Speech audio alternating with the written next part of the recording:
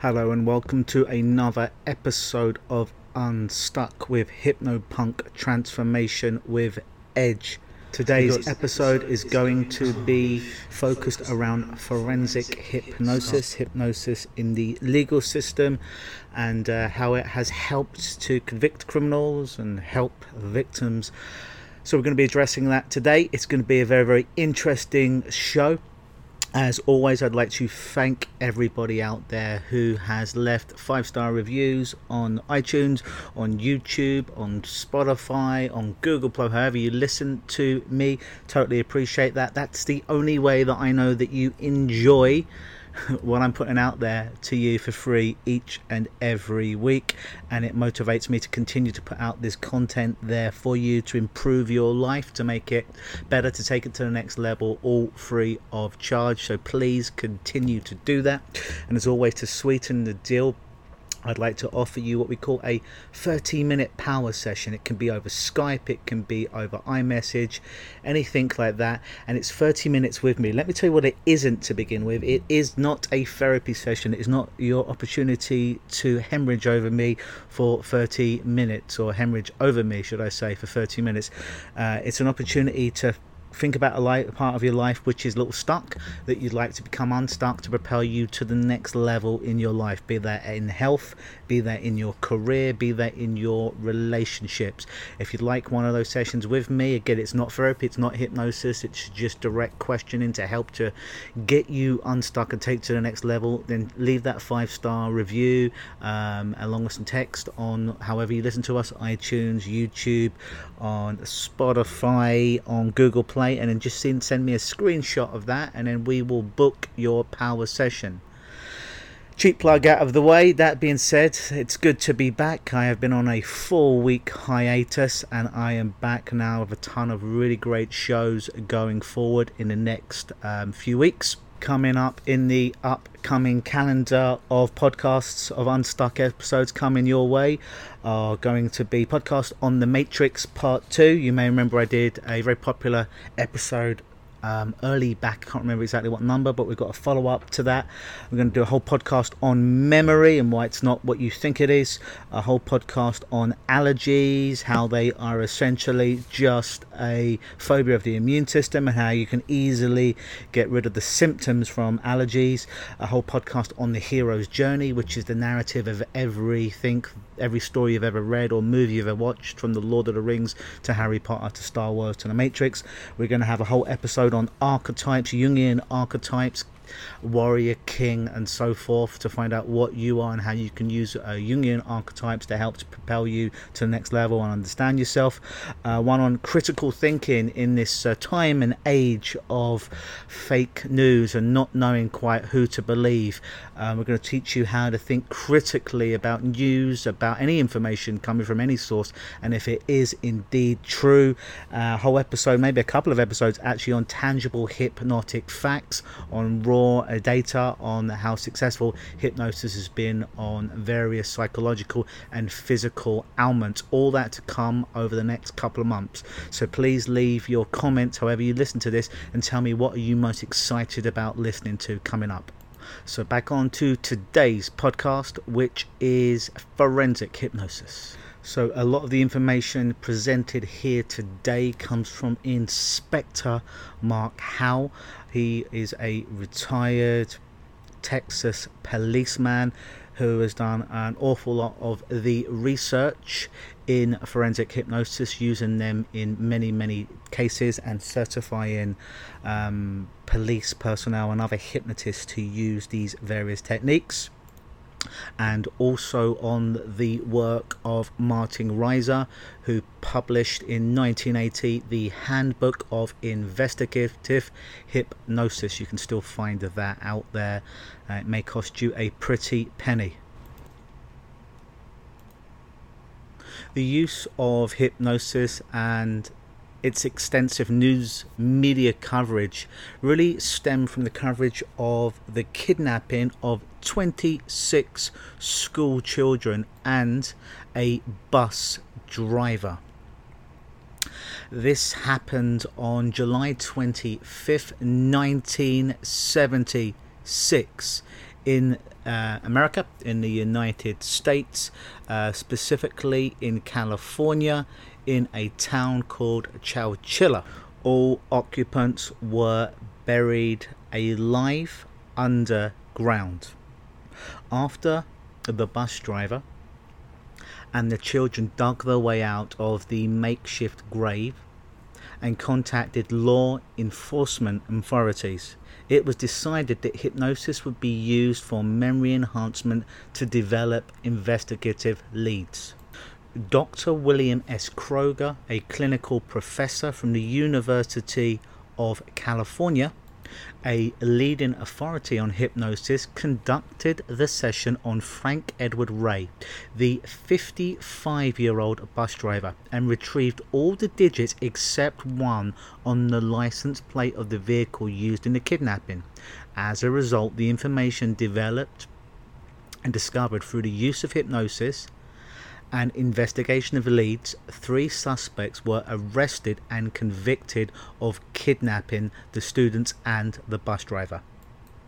From July 1st, 1980 through December 31st, 1990, 1,187 hypnosis sessions were conducted by the DPS investigators, which stands for the Department of Public Safety, resulting in an additional information reported in 876 of the sessions. That's a 73.80%, and no additional information in 311 sessions, which is 26.20%. The additional information gained in the 876 of the hypnosis interviewed varied from minimum information in some cases to additional information which led to the identification and arrest of the perpetrator. The cases in which hypnosis was used included a wide variety of offences such as hit and run, traffic, fatalities, rapes, assaults, robberies, kidnappings, and even murders. The DPS stresses that hypnosis should be used as an aid to investigations, not a substitute. Investigators have been cautioned to assume the standard investigative methods that have been fully utilized before hypnosis is used. So let's look at that stat, folks. That's almost 75% in this study of the time that hypnosis was used. Additional information, be that to retrieve small information or big information, 75% of the time when hypnosis was used, information that helped the cases was able to be retrieved. That's quite an extraordinary figure. Does that mean that that hypnosis is a magic bullet for retrieving perfect information all the time? No. It's clear about 25% of the time it doesn't affect, but 75% of the time they're getting some information. We're getting some information which is very, very important indeed.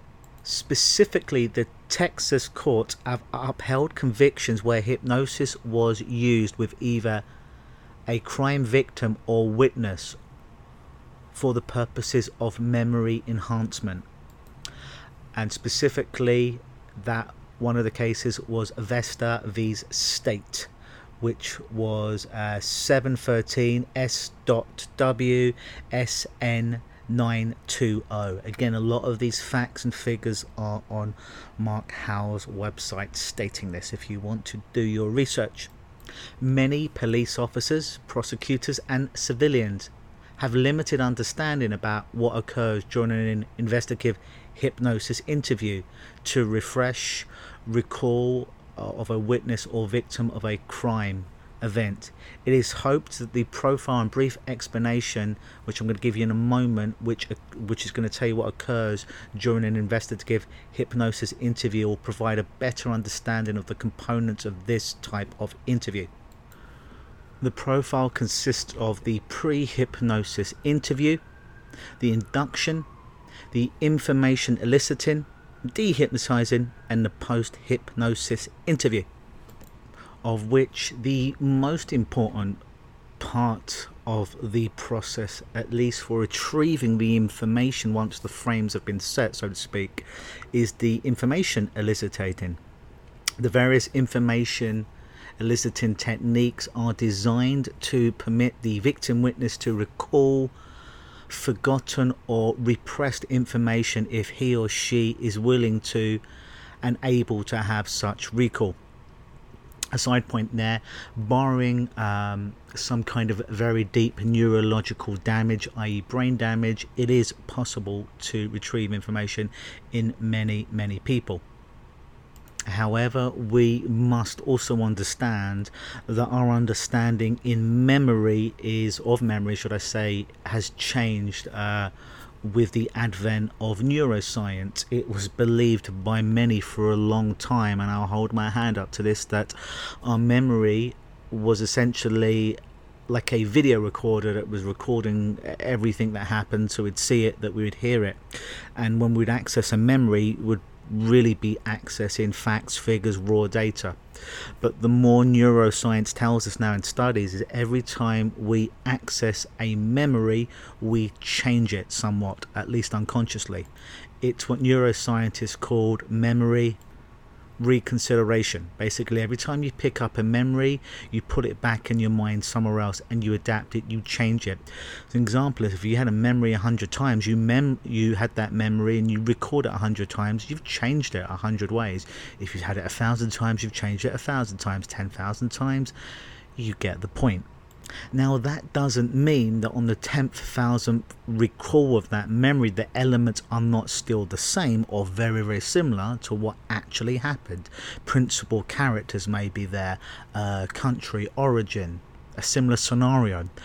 But every time we access it, we're changing it in some form or fashion. To use a neurolinguistic programming frame, the map is not the territory. So we can't always trust our memories. Now, some of the information used to retrieve memories for forensic hypnosis could be the movie theatre technique, the calendar technique, ideomotor finger signals, blackboard techniques, automatic writing, an artist composite sketch, traditional regression. And all these techniques are indeed designed to regress the person back in time, so they, for the purpose of mentally reviewing the circumstances while experiencing a feeling of detachment. These techniques are used to separate the event and the mental review process by time as well, documented that tensions, anxieties and traumas have a negative effect on recall and interrupt memories. It has also been in my experience, however, to counter that is sometimes by eliciting the emotion, albeit it may be framed as negative, is sometimes the easiest way to access that memory, because all memories on some level are state dependent. However, there is a great quote that says, a true wise person is someone that can have the memory but all the emotion has been removed, which would always be the case in forensic hypnosis. Therapeutic, it would be a little bit different, as just mentioned. It is important that the hypnotist use neutral, non-leading questions, allowing the person to report in free narrative recall and use compound or zeroing in questions for specific details. An example of this would be if the witness victim tells the hypnotist that the suspect has a mustache while mentally recalling the characteristics of the perpetrator's face. The hypnotist may then ask the witness to describe the mustache, and then if it is thin, medium or thick. Now, part of the memory retrieval process is getting the client or victim, to use the legal term, is to get them to mentally review the sequences of events without verbalizing the information to the hypnotist. The victim should be told to let the hypnotist know that the mental review process is completed with a finger signal. Then it is the hypnotist's job to ask the witness victim to translate their visual, auditory or kinesthetic, olfactory or gustatory memories into words as they mentally review the sequences of events for the second time. The hypnotist will then ask zeroing in questions, neutral, as mentioned before, non-leading questions, and compound types of questions to clarify the information provided, i.e. starting with the general and then get into the more specific. The first documented attempted use of hypnosis in the criminal justice system dates back to the mid-1800s, and the second documented effort was in 1894 in Cornell v. Superior Court of San Diego County, May 1959. The attorney for the defendant charged with murder petitioned the court to require the court and sheriff to allow his client to be examined by a hypnotist in preparing his defense. On September 8th, 1980, Carl Weathers, Texas Department of Public Safety Services, conducted a forensic hypnosis interview with Jerry Margones Jr. for the purpose of refreshing his memory in an effort to develop a composite sketch of the suspect in the unsolved Vizard murder, which occurred on July 23rd, 1967. The forensic hypnosis interview was 13 years after the murder. A forensic artist, Arthur Doucette, present during the hypnosis session, drew a composite sketch of the man behind the counter described by Margones Jr., who also picked Robert Zaney out of a photo lineup shown to him by Austin Police Detective Paul Ruiz after the hypnosis was concluded.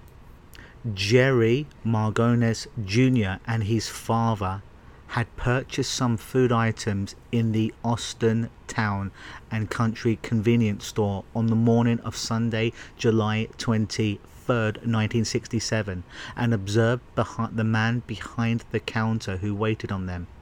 Shortly after the crime, Margones Jr. and Sr. were interviewed by the Austin Police Department, the APD, related to the murder investigation.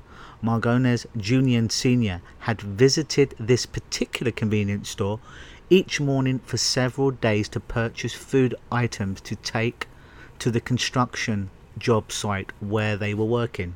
They advised the APD investigator that on the Sunday morning in question, the person who had waited on them at the Town and Country convenience store had not been the same person who had waited on them the previous days. They provided a vague description of the person who waited on them the day of the murder. September 25th, 1980, Robert Zaney was indicted of the murder of George Vizard on July 23rd, 1967. Zaney had previously been arrested on March 28, 1980, after using stolen credit cards to rent a motel room in Austin, Texas. Zaney was being held in the Travis County Jail on credit card charges. A subsequent investigation by the Austin Police Department resulted in the recovery of a Ruger .357 Magnum Black Hawk revolver, identified by the Bureau of Alcohol, Tobacco and Firearms Trace as having been purchased by Zaney at Oshman's Sporting Store in Austin, Texas, July 22nd, 1966, 1 year prior to the murder of George Vizard, and the revolver was a Wright 8, consistent with the murder weapon. Moreover, Zaney's fingerprints were identified on the counter of the Austin Town and Country convenience store the morning of the Vizard murder. A former employee of the convenience store, Zaney knew how to operate the cash register and the combination to the floor safe concealed under a rubber mat behind the store counter. Defense attorney Robert Greenwood, who considered himself somewhat of an expert on hypnosis, and Patrick Gain served as the defense counsel for Zaney during his trial in Travis County, Texas. Robert Garver, a San Antonio psychologist, was used by Greenwood as a rebuttal witness to the attack and the credibility of the police officers using hypnotists. On March 18, 1981, Robert Zaney was convicted by a jury of the murder of George Vizard and subsequently sentenced to imprisonment of 99 years in the Texas Department of Corrections. His conviction was appealed by Zaney through the Texas judicial system and ultimately affirmed by the Texas Court of Criminal Appeals. Were it not for the tenacity and commitment of the Austin Police Department Detective Paul Ruiz and Martin Martinez and the Travis County Assistant District Attorney Joseph Mad Dog Turner, the case against Robert Zaney may not have resulted in a conviction for the murder of George Vizard. Now, as you can see, there are many other cases that, again, you can research on Mark Howell's website of just some of the cases where hypnosis has been used to convict somebody of a crime, or at least retrieve some of that information that resulted in a conviction. Now, hypnotically refreshed recall standing alone without corroboration is insufficient for an arrest or indictment.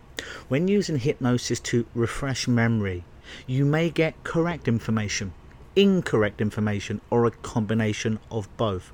For that reason, corroboration is needed to support the reliability of the information obtained through hypnosis. Retrieving incorrect information from the witness or victim is not a hypnosis issue, because police officers using standard interview techniques get incorrect information from witnesses who may be confused with no hypnosis involved. There are basically 4 reasons where the use of hypnosis with a witness or victim has been thrown out of court. They are: 1. The person, police officers or mental health individual was incompetent in the proper procedures of forensic applications of hypnosis. 2. The use of hypnosis in a case where it was not warranted based on the circumstances. 3. The blatant use of unacceptable questioning techniques, i.e. leading questions. 4. The prosecutors didn't put a rebuttal witness on the defense expert. In America now, in all 50 states, under the correct circumstances, hypnosis is admissible in court.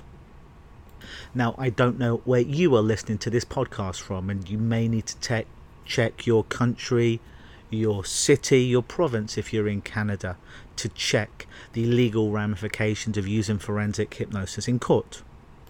But the fact of the matter is, it still remains a very useful and proven way, perhaps almost more than anything else, to retrieve information that has helped people and caused the bad guys to be sentenced and serve time. So I hope you've enjoyed the information I've put forward on forensic hypnosis today, and as always, don't take my word for it. Do your research, make your own mind up about it, but not just based on theory. Use it in your life.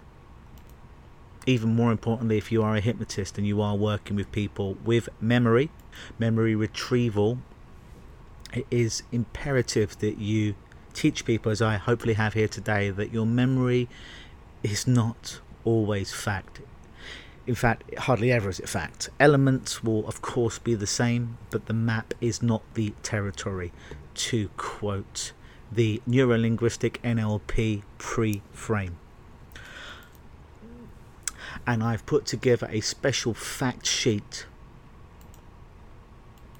which is entitled The Top 5 Ways to Retrieve Information. If you would like a copy of that fact sheet, then fire me over an email at mal@lukenosis.com. Mal, M-A-I-L, at lukenosis, LUKENOSIS.com, and let me know that you would like a copy of the top 5 ways to retrieve memories. As always, I have been Hypnopunk. This has been another episode of Unstuck Transformation with Edge. Always believe.